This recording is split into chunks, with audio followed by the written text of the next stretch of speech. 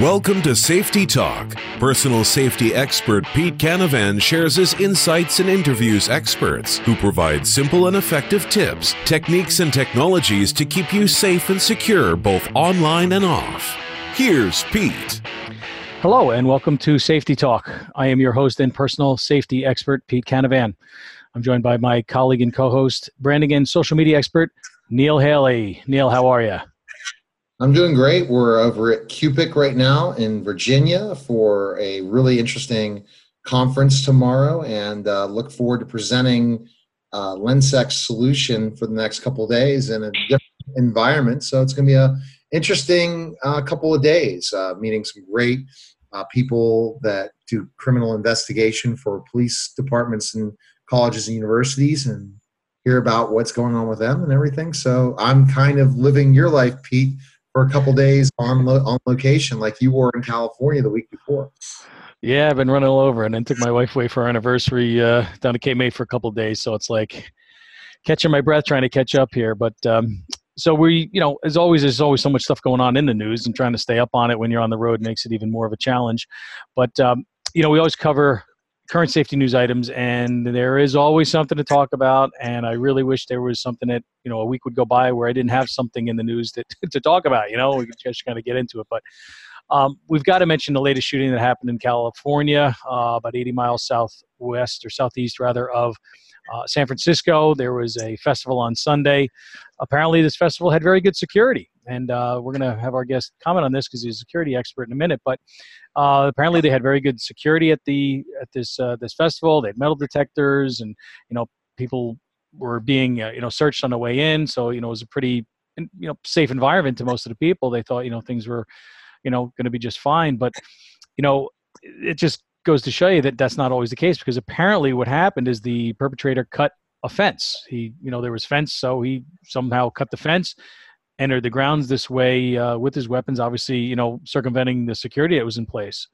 And so it sort of illustrates that no matter what security measures are in place, a person with the will and the ability to circumvent and get around those security measures is something that we always have to think about. And it's always a possibility. So, don't place your faith, I guess, in, everybody else's security is sort of the takeaway from this. We've all got to be responsible for our own personal safety and security. We've always got to keep our eyes and ears open and aware of what's happening, and know that even when we're somewhere that gives us that sense of safety and security and well-being, that it may not always last. And that's sort of a scary, sad lesson, and sort of thing that we have to deal with these days. But it's an unfortunate reality. And so our guest today has almost 30 years of experience in the security industry. He is considered a foremost subject matter expert on event security. So it's pretty appropriate that we have him on here. And this gentleman, Mr. DeMeo, is a retired detective from the Nassau County Police Department out in Long Island, New York, close to my stomping ground where I grew up. He served 21 years in law enforcement, so we want to thank him for his service, of course. And these days, he's founder, president, and CEO of a company called Unified Sports and Entertainment Security Consulting. Company's based out of Raleigh, North Carolina, and their goal is to create value for stadium ownership groups by raising that level of professionalism of event staff. And that helps reduce employee turnover. And, when you have people that are staying on the job longer, you get a kind of a closer bond, and you work better together. And ultimately, it makes your venue safer. And so he's been recognized by Security Magazine's one of the most influential people in 2017. And he's written a bestseller called What's Your Plan? A step-by-step guide to keep your family safe during emergency situations like what we unfortunately just witnessed. So it's my pleasure to welcome James DeMeo to Safety Talk. Welcome, Jim. Thanks for being on. Gentlemen, thank you for the opportunity to have this conversation. You're welcome. Absolutely. So thanks for being here, of course. And, we're glad you're joining us here. And so we got to, obviously pick your brain a little bit on your thoughts around this event that I just described, that I'm certain you've, been made aware of as well. What do you think happened there? Well, certainly a tragedy in every sense of the word. And, on the outside looking in, we look to see how we can make improvements to make these spaces that much tighter, that much more secure, in this case, obviously, for families. So, obviously the shooter in this incident, had a plan in place, his own plan, to kind of reach that space. And as you mentioned, during your introductory comments, the ability of families, individual safety, having that pre-planned awareness, that situational awareness mindset on knowing what to do when confronted with these types of challenges. Certainly disheartening news.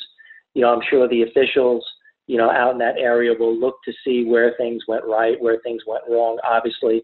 But it's going to take an effort, not only from, first responders and law enforcement, security as well, but also the public to, again, kind of get to a situation in their minds that they're not fearful, but they're empowered on knowing what to do when faced with true emergency situations. And we're seeing certainly, around the country that active assailant, active shooter situations are becoming more volatile.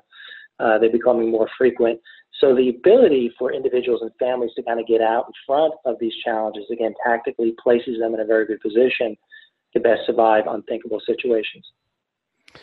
Yeah, it's really sad because, we see these things happen way too often, way too frequently. And, as I was saying, I mean, they had apparently pretty good security there, but, if you got somebody with a bolt cutter and a will, he's going to cut through any sort of fencing and be able to get in and do that. I mean, the good news is that they were able to stop it almost immediately. Unfortunately, three people did lose their lives. But I think the quick reaction from the security staff there really prevented a much, much greater tragedy. And although, one life lost is too many, it's just too sad when we see this sort of thing. And, the book that you wrote, this, What's Your Plan? The whole point of that is, basically to provide education and awareness for both individuals and families. I was looking at it a little bit so that they have that sort of proactive mindset, that situational awareness, that what I call the warrior mindset, which is what you need to survive an unthinkable situation, right? Right. Yeah, absolutely. Absolutely. I was going to say that, again, as I mentioned earlier, these situations are getting more intense, more volatile. When we look at, workplace violence scenarios in 2018, we're looking at 60% of corporate environments for having active shooter, active assailant situations. When I go back to my book and I look at 2017 stats, we're looking at those crucial first 10 to 15 minutes. Bad stuff is over before the good guys get there. We look at the Pulse situation. Unfortunately, those people met their demise because they went in the bathroom, kind of sheltering in place, thinking, the good guys would get down there and save them. A lot has changed, obviously, in a short amount of time. So the premise of the book is really based on something that my son, who's 15 at the time, was 13, said to me when the lights went out in a mall in Durham, North Carolina. Now, we're in the Raleigh area, but this happened a few years ago when we relocated to North Carolina. Lights go out. We're up on the second floor, and, of course, everybody just looks down at their smartphones, completely desensitized to the world around them. We talk about this incident that happened, yesterday in California. The initial thought, again, was fireworks, right, which is similar to, what we're seeing in Europe, where, fireworks are a cause of celebration for sporting events. So I think people, have to get past that. Is that fireworks? Or is that really, gunshots? And it's a change in mindset, again, to not only see something, say something, but also have that awareness. So again, I wrote this book based on something my son said to me. The little hairs on the back of my neck stood up. I've been doing this, as you mentioned, nearly 30 years. I worked the aftermath of 9/11, Tropical Storm Irene, the blackout. But when it comes from your own family member, lights go out, people are desensitized to what's going on around them. So many potential, tragic situations can happen within a short amount of time. So I felt compelled 2 years ago to write this book, and we've been blessed to become a bestseller. But it's not without all the hard work, without these kinds of conversations. And I always talk about, leading from the front and leading without fear. And my book is based on an empowerment model. And gentlemen, I think we'd all agree that, unfortunately, there tends to be a lot of fear in our society today. And ultimately, the smartest people I know, they're on TV every 5 minutes talking about motive, which, again, we want to understand why, bad actors do the terrible things that they do. However, when we talk about motive, we're talking about a reactionary response to something that's tragic that's already happened. The smartest people around could not figure out the motive, the black swan event of the Vegas shooting. Right. And here we are looking at the after action report, looking at the work, that the Secret Service is putting out in terms of, pre-indicators to violence. We need to be cognizant and aware. And, law enforcement, as you mentioned, I spent 21 years in law enforcement. They have a very difficult job these days. Thankfully, in yesterday's case, they were there on site and they engaged the target within, 60 seconds and eliminated that threat. What happens if they weren't there or they had a much, longer response time, if you will, if they were on the other side of the park? It could have been much, much worse. Exactly.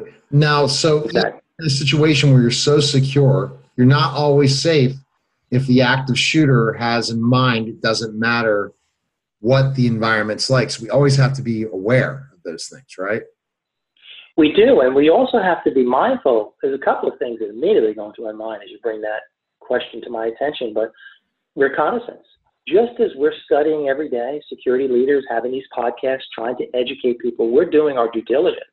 The bad actors are doing their due diligence, and they're studying, they're doing reconnaissance, and they're testing and probing to see, this individual cut a hole in the fence. He knew this was the last night of the festival. He knew exactly what he was doing when he breached that space.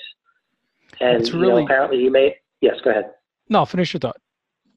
Oh, yeah. So, apparently, there was a band up on stage, and it reminded me of, what Jason Aldean was doing, during the Vegas shooting, where, members of, they initially thought it was something with the speaker system, and his band instructed him to get off the stage. They sheltered underneath the stage. Well, in yesterday's case, the band sheltered underneath the stage, and they heard something to the effect the shooter was saying he was angry about something. So we've got to look at individuals that are disenfranchised. We have to look at their social media imprint. Some people don't like to go on social media and tell the world how disenfranchised they are, which is even more troubling. So I think information, sharing is very, very important. I think something else too that is really sort of not really talked about too much, and this was brought up in another recent interview that I did with someone who mentioned the fact that anymore people such as yourself that are police officers and first responders are really second responders, because the first responders are the people that are there next to the people that are getting shot or stabbed or killed or what have you. And so I think, we don't want to have to think about having everybody be trained, but everybody needs to be literally trained in some respect, in some way that lets them sort of be able to not freeze, to be able to make some decisions because they've thought about some things ahead of time so that they're able to react in a much faster way.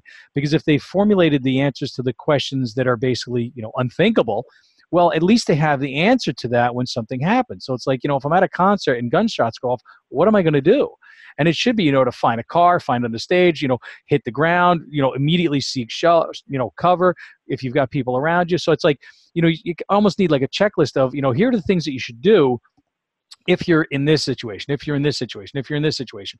And it almost needs to be something that needs to be educated to the public at large in some way. One show like this isn't going to do it. It has to be spread out, I think, through a much greater with a much greater media reach that says, look, here's what we're doing. This situation occurs. We need to understand that help may not be 60 seconds away. It might be 3, 4, 5, 6, 10 minutes away.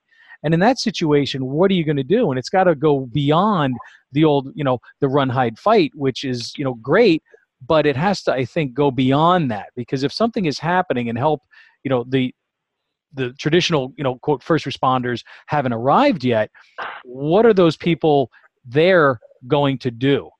And that, I think, is a conversation that really needs to happen.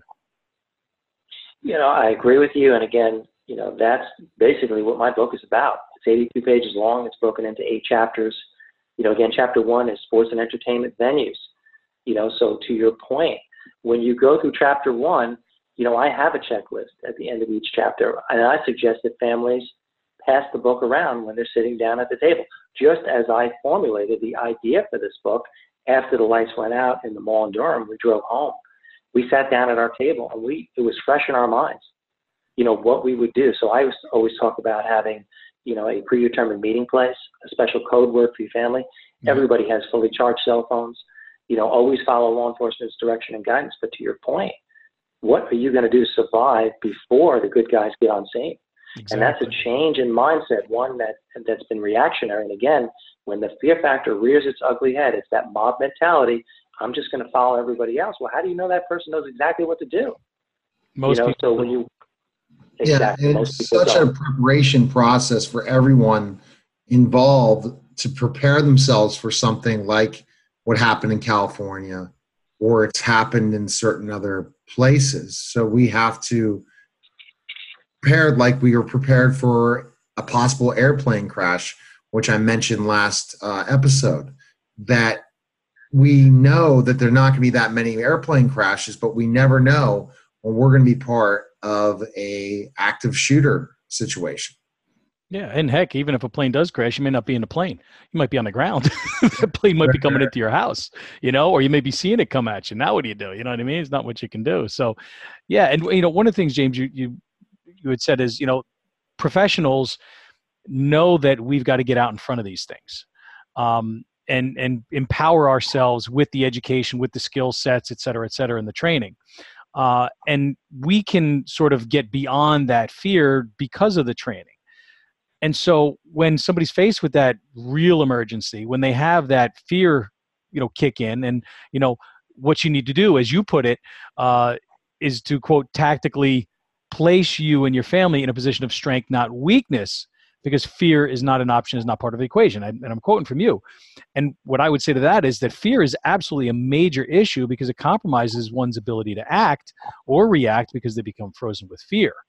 And the fear of loss that's associated with that is something that I write about and I speak about, because when we have a loss of a fear of loss, whether it's losing our health or our lives or our possessions, it's our wallet, it's our jewelry, it's whatever, in a robbery, that fear of losing something, in some cases it can be a healthy thing, but in other cases it's not a healthy thing.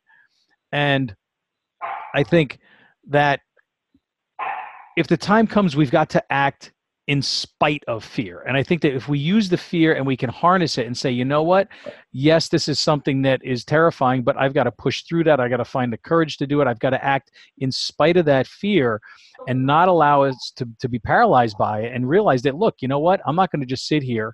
I'm going to actually do something about it. And if I'm hurt or killed in the process, at least I'm doing as much as I possibly can to save myself, to save my family, my children, etc. And it's a tough switch in that mindset. And I call it the warrior mindset because it's the same mindset that the warriors of ancient Japan had, right? The samurai, they were given a job to do and they did the job. If they thought they might get hurt or killed, oh, well, I'll go do the job. If I get hurt or killed, that's my job. Now, we don't need to have that exact same mentality, but I think we need to harness portions of it in certain situations, because I think that would allow people to sort of, flip that switch that allows them to act when everything is screaming, no, or, or stop, or I can't, or I'm afraid. I totally agree. And I think that's where we are. We're at a crossroads, pivotal crossroads in our country. And I never try to get political when I have these types of conversations, but the reality of the situation is 2020 is right around the corner. We have a lot of political instability in this country. Fear, as you mentioned, is debilitating for a lot of people. On a personal note, my wife's girlfriend, they grew up together in Southern California. She was in the Vegas shooting. She was nearly killed. The grace of God, a good Samaritan said to her, get in the back of my pickup truck, got her out of there. She has PTSD, has my book, and cannot get past chapter 1, which ironically enough is sports and entertainment venues. So, when we talk about these mass casualty incidents, we look at the after action report from Vegas, over 600 video transmissions, people running across, the airport landing strip. Obviously a tactical, shooter that did reconnaissance, that had full access, to that space. When you look at aerial assaults, concerts, black swan events, as I mentioned, 32 floors up, shooting down into a confined space, the fear factor rears its ugly head. People have no idea what to do, where to go, or how to react. Why don't we change the mindset, gentlemen? Why don't we educate the American public? People talk about, the challenges in law enforcement. We could have the largest law enforcement military, in the world, with our American public getting on board, becoming educated, not being fearful, knowing exactly what to do, creating a pre-planned response for their family. Again, what I do for my family, gentlemen, my plan may be different than yours, but you've already had that conversation. And what's troubling to me as not only a father, but as a security leader, is when people tell me, James, I really don't want to go to concerts anymore. James, I really don't want to go out to public places. And as we all know, that is the true goal of any anarchist or Antifa or any type of any terrorist. Any terrorist organization, is to instill fear, to change our daily lives, to get us to not do the things that we've grown so accustomed to doing. And to me, that is very, very troubling. And as you said at the onset, if we could sit here and say that a lot of good things are happening, unfortunately, they're not.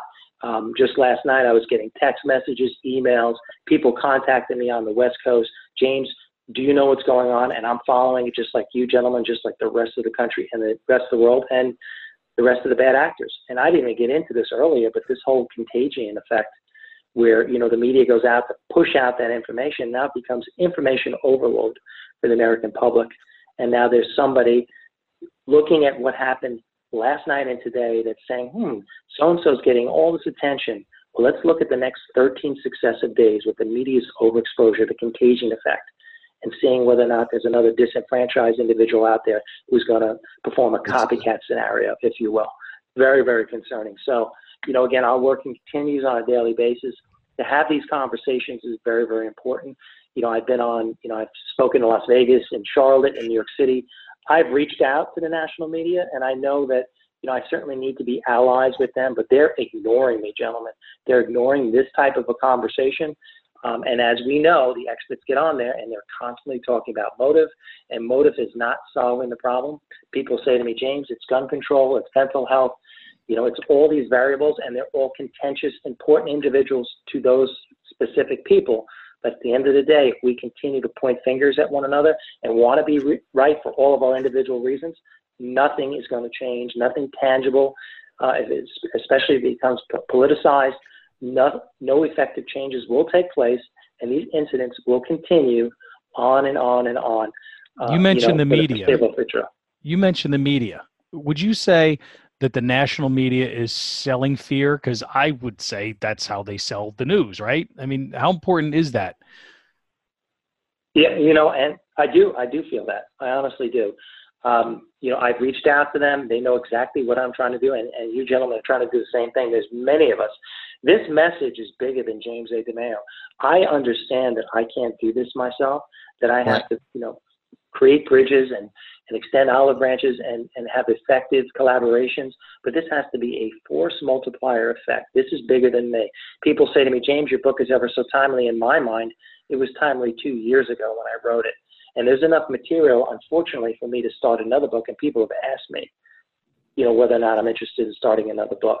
And the reality is, you're right. It becomes a fear-based, just information overload, and people just turn it off. If you're in Raleigh, Forbes magazine ranked this as one of the best places to raise a family. But I educate people, don't let your guard down, because now we're even more of a target because we're doing so well, as an example. So we need to be mindful, and we need to share information.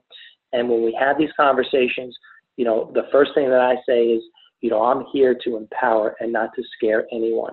And when I'm done with my training presentations, people say to me, you know what, James, I was thinking about your book and what you told me last Friday as an example.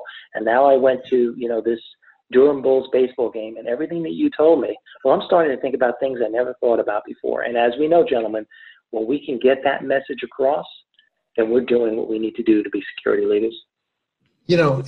And that's the thing. We have to bring up these things, but the media probably doesn't want you on because it's not an exciting topic. Oh, it's mental health. Oh, we're over sensationalizing things. Well, these media outlets, James, are losing their steam.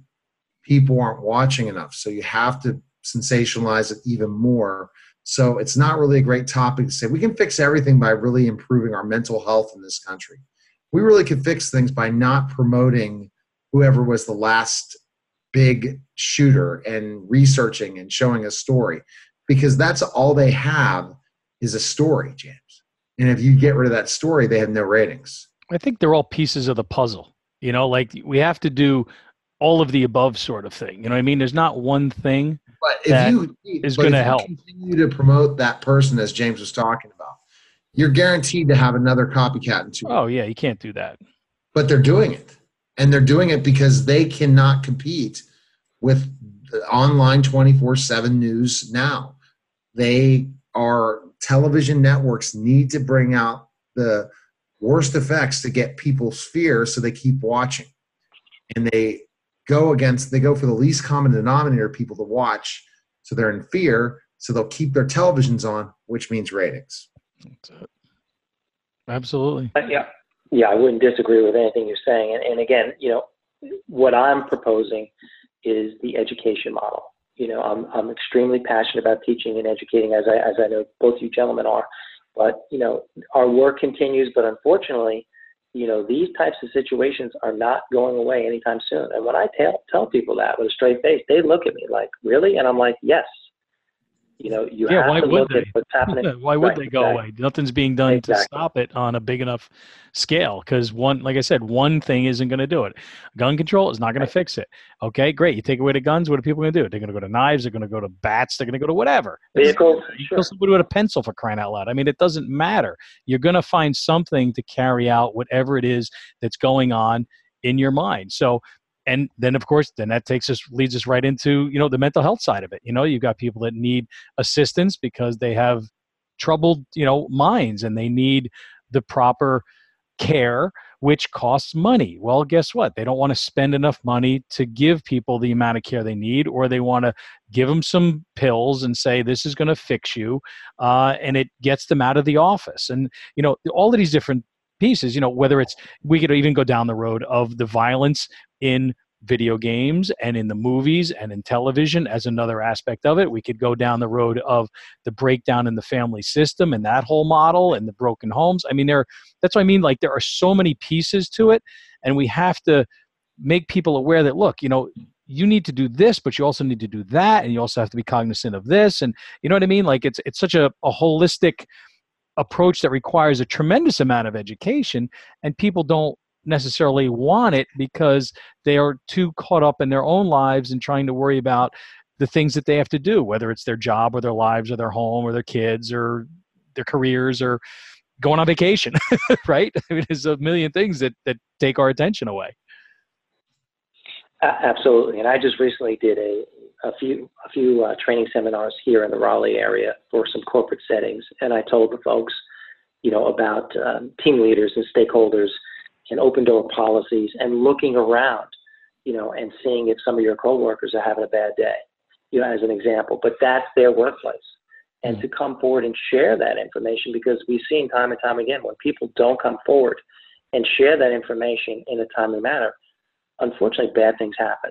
And again, that's a reactive approach. So whether it's a corporate setting, obviously in this case yesterday, they had as much as they thought they needed in place in terms of, effective screening measures and law enforcement on site. But when you have these larger events in these open spaces, again, we have to be cognizant of all the challenges that we're seeing, obviously the threat of terrorism, errant drones, as we know, that could potentially disperse, chemical agents, as an example, inclement severe weather conditions, again, which could create, panic and fear, as an example. The list goes on and on and on. So we go out, we share information, we try to educate, but I, as I'm sure both you gentlemen I'm extremely logical. And when you hit people with facts, the facts don't lie. And the facts are telling us time and time again that, obviously they're becoming more intense, more volatile, more frequent. Again, 60% in corporate environments in 2018, 10 to 15 minute window in 2017 when I wrote this book. Now it's more like 5 to 7, 5 to 9 minute window. Bad stuff is over before good guys get on scene. What are we going to do? What are we going to do with our families in these spaces to best survive these types of situations before the good guys get there? So again, it's education. I'm just looking at the table of contents for my book, but I cover it A through Z. But again, we look at, as you mentioned earlier, security from a holistic standpoint. It has to be a wide-angle lens of sharing information, intelligence gathering and analysis. When you look at mega events, you're talking about utilizing, governmental resources, but what about the mid-sized venues and the softer targets or the festivals and carnivals, as we're seeing, where, again, they're more prone to these types of security challenges? What kind of resources do these folks have to keep people safe within these spaces? Yeah, a local carnival, for example, or some sort of festival. There is no way going to be security that's going to be able to handle or even attempt to thwart some sort of threat like that, because it is such an easy open target and it's an easy open space. So with that in mind, how concerned are you about the threat of terrorism here in the United States, both as it stands as well as where you see it getting worse, it sounds like to me? I'm very concerned about it, and I do see it getting worse on many levels. And again, we're talking about, domestic, international, political divisiveness, the lone wolf. Again, that's the insider threat. We haven't even talked about the cyber side of it, but again, they're intertwined between cyber and physical security. We utilize the resources to the best of our ability. Again, looking at stadiums as an example, they utilize, responsible social media monitoring, biometrics, fast pass lanes, which are great for ingressing or getting folks through screening quickly and expeditiously without, obviously preventing choke points and bottlenecks, which are prime targets for terrorist activities. So we want to be cognizant of getting people into a space safely and securely. We want to get them obviously out of those spaces. I opened the Barclays Center in 2012 at AEG, so you can imagine 18,000 Brooklyn Nets fans coming out of a NBA basketball game, and many of which may have had a little alcohol, and now there's an active shooter situation. It's challenging enough to deal with intoxicated fans. Can you imagine trying to lead them to safety if they've been drinking alcohol for 2 or 3 hours? So we have to look at alcohol beverage control programs. We have to look at how we egress these folks into mass transportation hubs, which again are potential terrorist targets.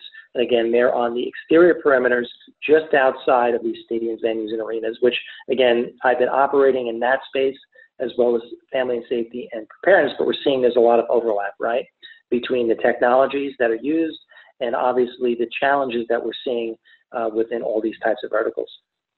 I talk about that all the time because my experience and expertise is in the IT side of it as well as the physical side of it. So I'm familiar with the cyber attacks and cybersecurity and all of that whole side of it, which is a whole nother world that, we could talk for another hour about. But it's, like you said, they're becoming more and more intertwined. Now, something else that you mentioned, which I also am concerned with, is the inability of people who are normally easy to get along with, sociable, etc., get extremely passionate to the point of being a little nuts when you start talking politics. And, it's a very, very bad situation right now. We've got, as you mentioned, the 2020 elections around the corner. They're coming up fast and furious.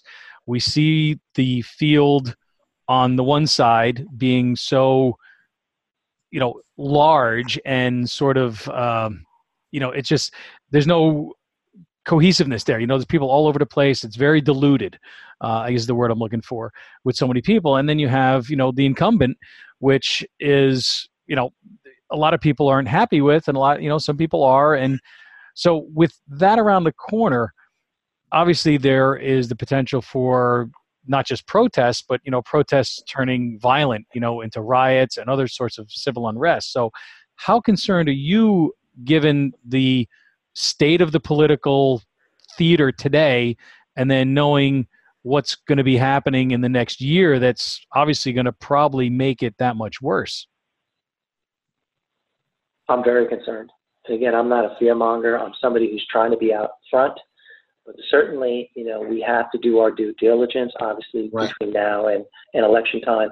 And that is going to take a major effort in terms of, public-private partnerships, and that, again, is utilizing governmental resources from the top down, bottom up, but getting, contract security, to be involved with having those conversations, with Secret Service and, again, those governmental stakeholders, that'll be safeguarding, these different venues hosting these political rallies and things like that. So we have to be cognizant of what's being posted online, We have to be doing our due diligence. We have to be sharing information, again, between our public and private partnerships.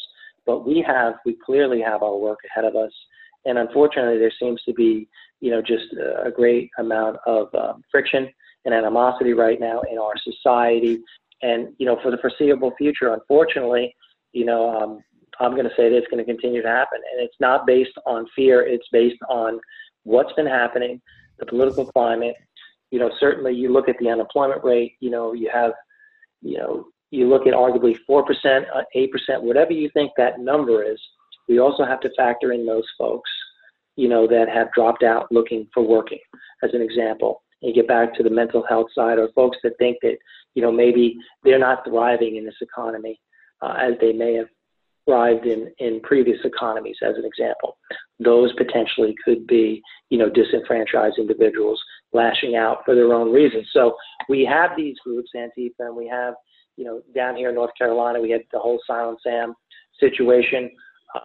These problems are not going away, whether it's political rallies. They're not going away on college campuses. They're not going away in churches and places of worship. They're not going away in festivals. They're not going away, obviously in corporate environments. They're certainly not going away in sports and entertainment venues, because again, if you're looking at these mega events, you can reach millions and millions of people. We have the Olympics coming up not too far from now. So we have these mega events. We have large groups of people in densely populated areas, and we have the media covering these events. What better opportunity than a bad actor to strike out and get that notoriety and recognition, on television? So how are we going to stop that if we're not doing the measures of the recommendations you've given us tonight? It's just going to happen. Or what does the security team in these big events need to do better so that this doesn't happen at these events you're talking about?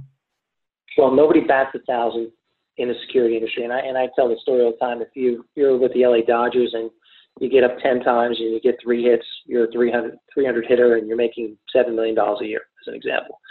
The reality is nobody bats 1,000 in the security industry. So we do the best we can in terms of, sharing, best practices, lessons learned, after action reports, computer simulations, tabletop exercises, virtual reality training, obviously utilizing drones, obviously for good reasons in terms of reconnaissance. We need to proactively train event staff, as an example, in terms of situational awareness and threat and behavioral analysis, verbal de-escalation. So regardless of the vertical that you're entrusted to protect, the training aspect is very, very important. We have to look at duty of care with the corporate environments. Obviously, we look at OSHA and the responsibilities, the legal responsibilities that corporations have to keep workers safe within those spaces. Our work continues on a daily basis. Training and education are a big component. But one thing I learned in law enforcement in 20 years, a couple things, obviously, but what you did downrange is what you're going to do in a real life gun battle.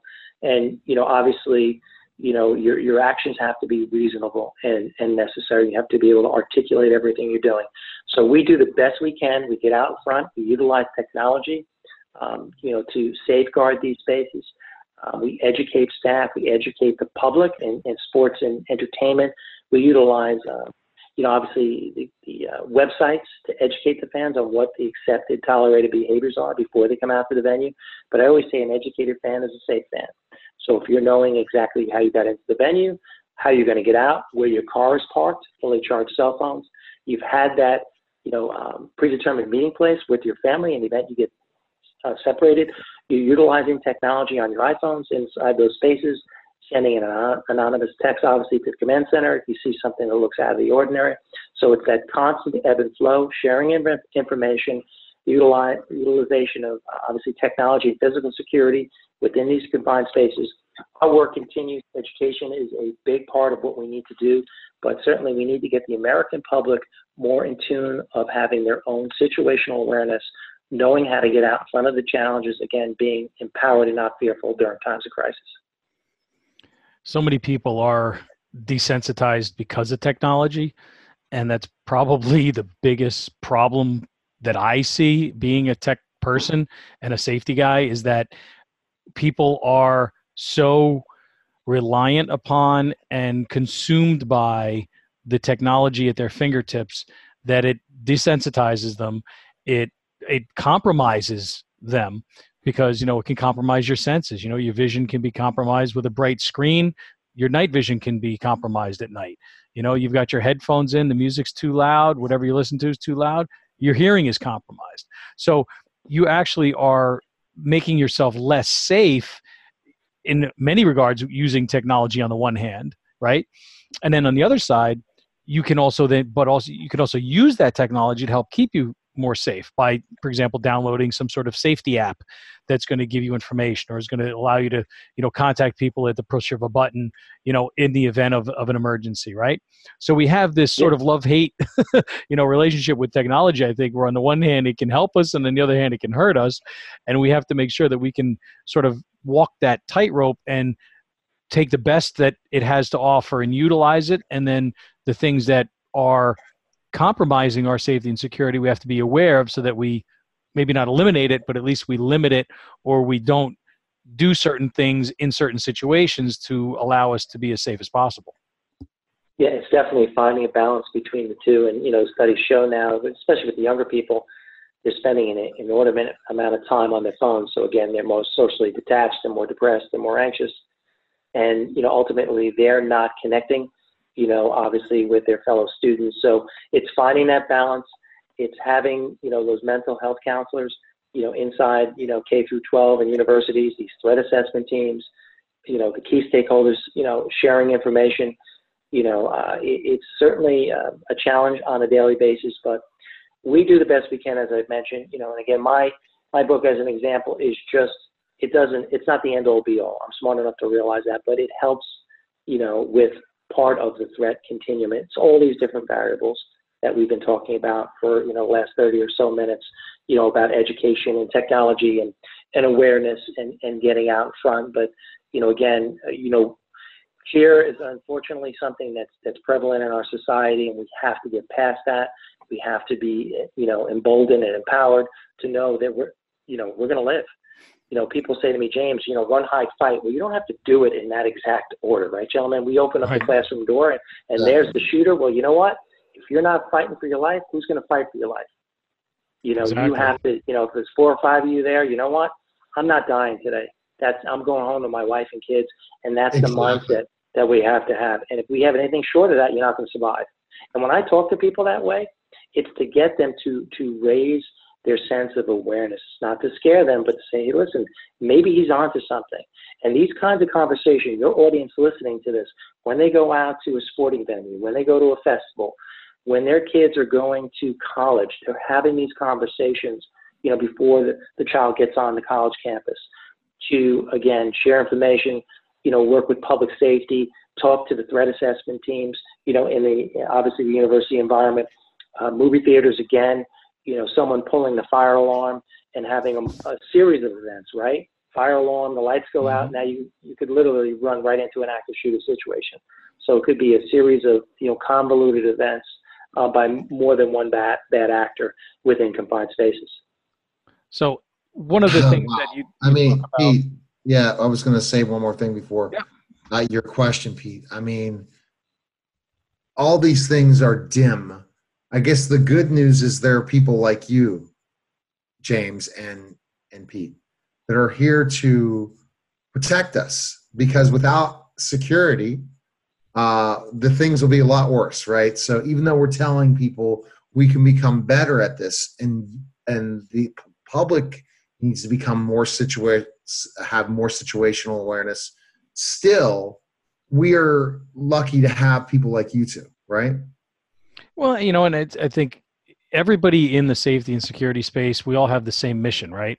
It's to do what we can to keep people safe, no matter what that means. And the way you do that, first and foremost, is through education, and then, of course, training and practice, right? It's like any skill. The problem is, I think that, so many people are so caught up in their lives that when you talk to them about, for example, having a pre-planned response to an event, like what would happen if somebody broke into your house? What would happen if there was a fire in your house? What's the difference, right? You talk about if there's a fire, where you're going to go, everybody's going to go out whatever door they can. Hopefully you're on the second floor. If you got one of those safety ladders, you get out of the house, everybody meets under the big tree in the corner of the yard, whatever. You have a plan, right? you have to look at all these other situations the same way. You're going to a concert with your family, take 5 minutes in the car and say, okay, look, we're probably going to be okay. It's probably going to be a great time. We're going to enjoy this event. But if there is a problem, whether it's a fire or a flood or an earthquake or a tornado or an active shooter or whatever it happens to be, and we get separated, this is where we're going to meet. And if something happens, everybody's make sure, like you said, James, make sure your cell phone's fully charged. So if we need to get a hold of each other, we will know what to do. And at least you have some sort of plan, because the vast majority of people don't. And so just having a simple plan, because you've thought about something for a few minutes beforehand, can really change and make things a lot different in terms of the outcome potentially than if you never even thought about it. Because if you don't think about it and it happens, it's like, what do I do? Because you didn't think about it, right? Exactly. Yep. Absolutely. So, ultimately, that's the most important thing, I would say. So, do you, the book is What's Your Plan? A step-by-step guide to keep your family safe during emergency situations. As you said, it's a quick read. It has a lot of great information, a lot of different situations that people are going to be able to learn something from. Do you have any last thoughts for our audience, James, before we let you go? Well, again, gentlemen, thank you for the opportunity. I wrote this book based on something, that my son said to me. It is not your typical security practitioner's guide. It is written for families. It is tangible. It's user-friendly. It's something, again, you can use time and time again. And, again, thank you for the opportunity to share this information. It's a timely discussion. Certainly a tragedy coming, out of the San Jose area.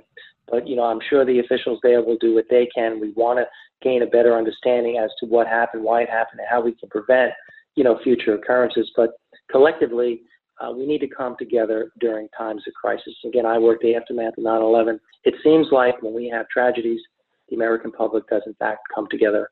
And I'd like to be, hopeful about, us coming together, during hurricanes and tornadoes and earthquakes, because at the end of the day, if we're not supporting our first responders, it's over, ladies and gentlemen. Right. They need our help. They have a very difficult job. They're under a tremendous amount of stress, but we have to be there for them, support them. You're seeing the challenges with the NYPD and how it's become politicized, with the water buckets and things like that. And if we start to lose, it's crazy. If we start to lose, that connectivity with the community, we will have complete lawlessness. And that's the last thing we need, in this country right now. So again, it's What's Your Plan? It's on jamesdemeo.com. We're on Amazon. We're down here in Raleigh. We're on consignment. At Quail Ridge, we're on Goodreads. This is a conversation that I'm honored to have. This is a conversation that's important. This is a conversation where I'm hoping your audience has learned, if they learned 2 or 3 things that they didn't know before they tuned in, then we all collectively did our jobs, to heighten their awareness without instilling fear. So again, I want to thank you, gentlemen, for this opportunity. Absolutely. Thank you so much for being on, James. And of course, thanks to our listeners for tuning into Safety Talk. You can always get more information as well as past episodes at safetytalkpodcast.com. So take a look there and be sure to subscribe to us on any of your favorite podcast networks. And until next time, stay safe. Thanks for tuning in to Safety Talk. You can listen to past episodes and get the latest safety news at our website, safetytalkpodcast.com. Be sure to visit our other websites for free safety checklists and infographics. You can also sign up for free online self-defense training, learn about college campus safety, and find out more about Pete and how he can help educate your school or business through his speaking, workshops, seminars, and consulting. Subscribe to the Safety Talk podcast and never miss out on any new safety information. Until next time, stay safe.